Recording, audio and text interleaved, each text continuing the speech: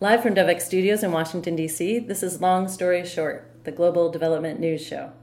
I'm Debbie Charles, Devex's news editor, in for Kate Midden this week. Late last month, a devastating dual disaster struck the Indonesian island of Sulawesi. Thousands were injured and tens of thousands required assistance following the 7.5 magnitude earthquake and 6-meter high waves that hit communities in Palu and Donggala from the resulting tsunami. The devastations proved very challenging for response and raised questions about the country's disaster preparedness. Today I'm joined by our Bangkok-based Asia correspondent Kelly Rogers, who's been following this story over the past few weeks. Hi, Kelly. Hi, Debbie. Happy to join you. Thanks for coming in. We'll get into the details of the story in a little bit, but I wanted to get a sense of the context. You've been reporting about the Asia Pacific region for a while now, and as we've all seen, it's very disaster prone, and lots of countries have had kind of really bad natural disasters in the past few years, and even this last year. How would you compare this recent disaster in Indonesia? Thanks, Debbie. Yeah, so I think one of the things to note right off the bat is how complicated and sort of uniquely lethal this disaster is considered. I think there was some early reporting that called it unexpected, but I don't think that's true at all, considering Indonesia's position in the Ring of Fire. But one scientist did describe it. It was unexpected to pretty much have all of the worst possible factors of disaster occurring together. And so a couple of points just on the features that made this so catastrophic. And one is that the massive quake was caused by a different kind of plate movement than usually causes really high-speed waves. So it was a horizontal rather than vertical movement. And two, the impact of the tsunami waves are thought to have been heightened by the shape of the narrow bay that they barreled into. And the worst hit city of Palu is sort of located in the mouth of that bay. And then three, the event also triggered this really horrifying phenomenon of liquefaction, which, to be honest, I was not familiar with until this, but I can assure you that there are Indonesian scientists and others who were and who warned of this threat on Sulawesi for years prior to this. But it causes the soft ground to liquefy during earthquakes. And so some of the photos you see of the devastated areas are actually due to this liquefaction rather than the tsunami. So how, you were saying that you should have been able to have predicted this. Like, how could there have been a sense, and was there a sense of what was about to happen? How can they predict it? Yeah, I mean, a couple of people I've spoken with have made it clear to me that this dual disaster would have been hard to prepare for no matter what country we were talking about. So I do think that's important to remember. But equally important is, in this case especially, is that there was a breakdown in the early warning technology and in the ensuing chain of events that would have provided citizens on the island with more warning time. And it likely resulted in higher casualties. And I think this is illustrated by the fact that there were still so many people driving along the coast or even at the beach, walking around, who were swept away when the tsunami waves hit. So I think right now the death toll stands at more than 2,000. It's a really tragic disaster. Wow. And when you think about past disasters, like, the big tsunami in 2004, I would think countries like Indonesia that are earthquake prone would have learned from this. And if they had a system, what was the breakdown of these systems? Like, what happened? How were they still out on the beach? Yeah, exactly. And just backing up a minute, so Indonesia really got serious about disaster preparedness and has spent millions on it following that 2004 Indian Ocean tsunami that was so devastating for so many countries in the region. So it really organized its government agencies. It established its National Agency for Disaster Management, and its tsunami early warning system was also completed around 2008. And it's made up of several different things. There are these seismographic sensors, tidal buoys, and gauges. And so the system isn't perfect, I don't think, even at the best of times.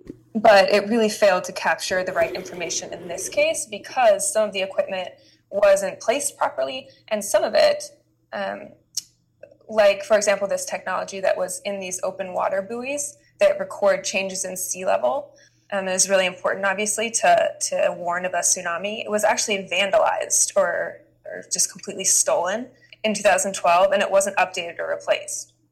So anyway, the system ended up estimating waves that were a lot smaller than the 20-foot waves that ended up hitting the coast. And then on top of this, there's been criticism of the lack of sirens to then warn residents of a tsunami threat. And the ones that are there didn't go off. So it was really a combination, I think, of failures that led to this much devastation. Wow. And I mean, it's just amazing to think that something like this can be vandalized and just, is it the problem in the country of the system, or is it just that they didn't realize it had been vandalized and hadn't been able to fix it? Yeah, I think it was a combination of the two. I was talking to someone from the Asia Disaster Preparedness Center who was actually Indonesian, and she was really kind of honing in on this point of the vandalization, because she said it represented the fact that the community just isn't really aware of the importance of what the system does.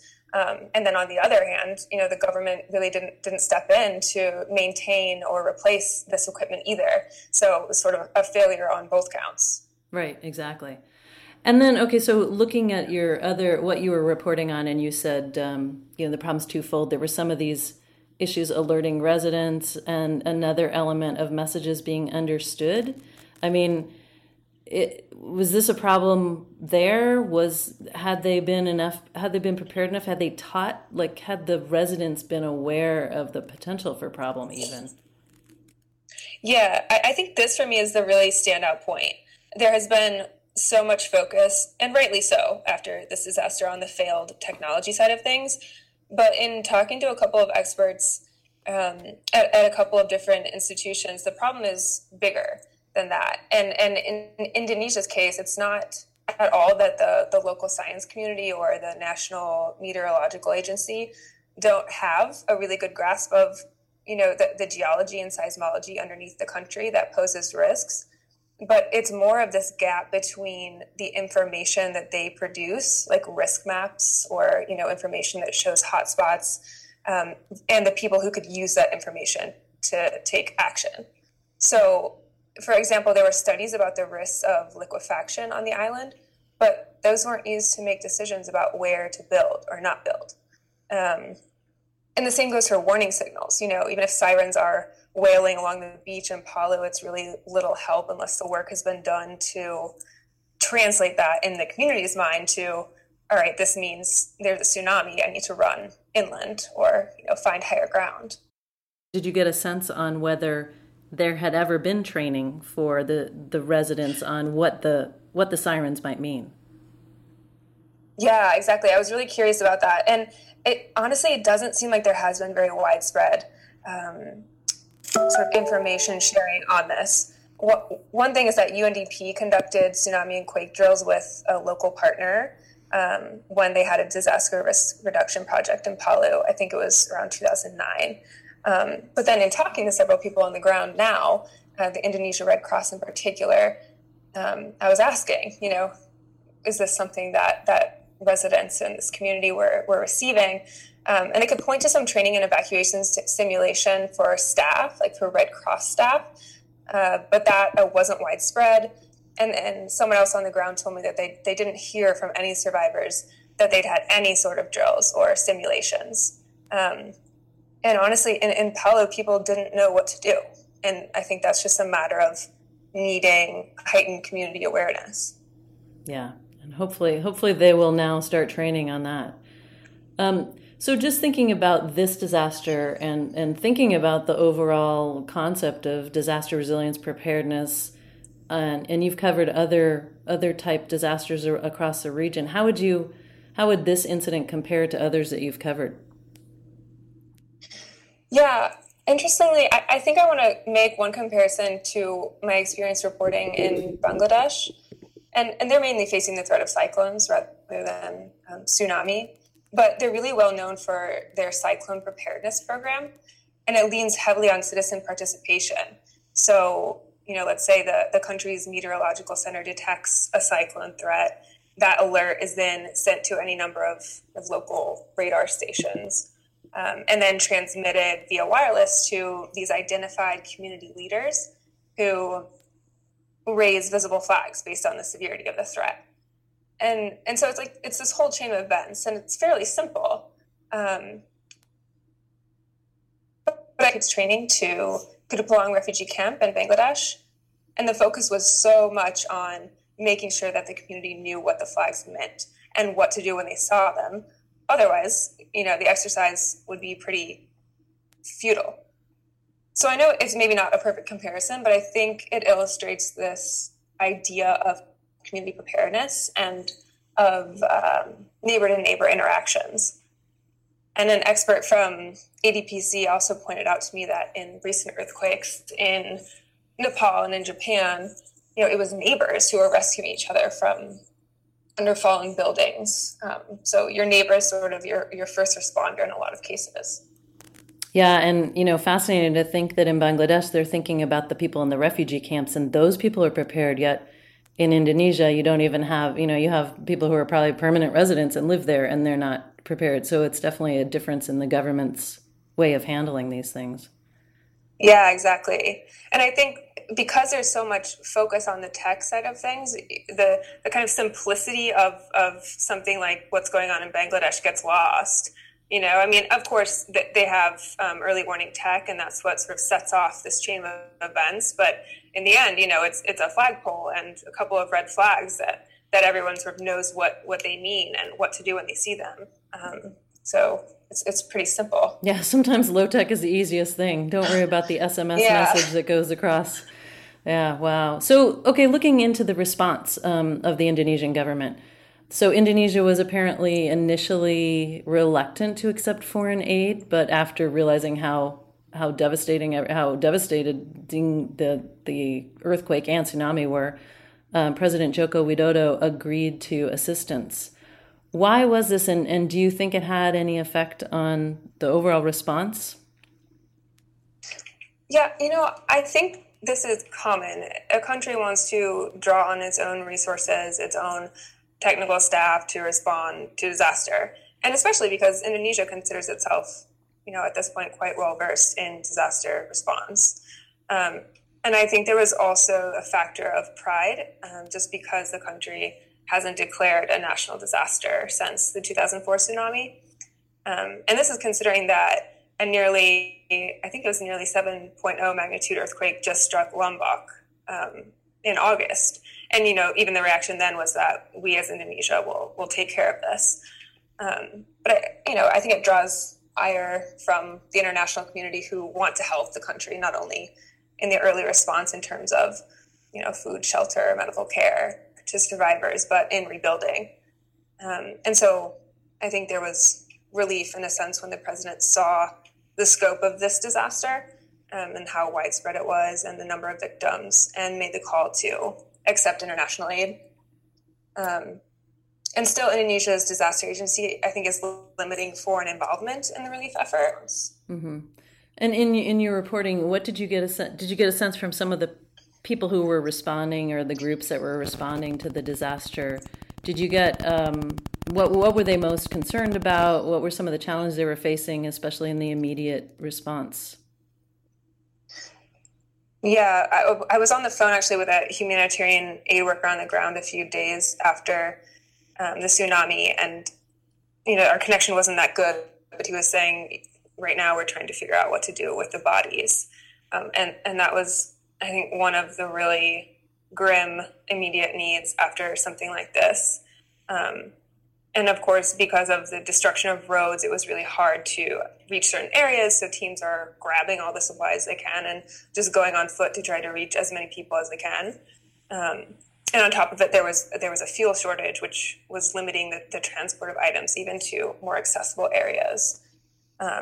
So of course, immediate concerns were search and rescue, and then the ongoing needs of providing food, water, medical care, and shelter to survivors. And I think around 80,000 people or 75,000 people are displaced from their homes right now.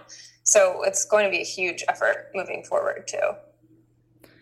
And I assume some of these responders are pretty experienced at responding to disasters in the region. Is there anything that they mentioned that they had learned from past disasters in the area that could have affected their response to this one? I think international actors in this region, or international responders in this region, are probably overly familiar with how tricky it is to get aid quickly to an island, especially when the reality is that, the airport is damaged and people are having to fly into a different airport and make, sometimes a 15 to 20 hour journey then to Palu, and massive transport of other relief materials by sea takes time to organize. So I think those are some of the sort of unfortunate realities. But one thing that stands out to me that I've heard in this response is how absent local officials seem to have been. And I know it can take hours to mobilize official agencies responsible for search and rescue and other things after earthquake and tsunami hit. But it seems like the mayor of Palu, for example, who did survive the tsunami, hasn't been present at all in the aftermath. And there also seems to be a fair amount of confusion around the role of the military versus local officials versus international actors. And I think that initial confusion just really hampers an aid effort. Oh, yeah. When you don't know who to coordinate with, that can make it really difficult. So looking ahead, what do you see as the top priorities for Sulawesi? I think this is probably a really good lesson learned for countries throughout Asia Pacific. Like you said earlier, hopefully, honestly, all government officials are sort of making calls to check on their early warning systems, make sure they're functioning. Make sure people understand what they're for. Right. I mean, I don't even think it's top priorities for Sulawesi necessarily. I think it's more prioritization for Indonesia as a whole. And I know that the government had plans to update its early warning system, and that was sort of stalled, stalled in testing phase. So definitely revisiting that detection system, I think, will be really important. But otherwise, I think prioritizing two things. One of them is the use of all of that great available risk mapping to make really smart decisions now about where and how to rebuild to mitigate risks. And then two, making community engagement in disaster preparedness a real priority.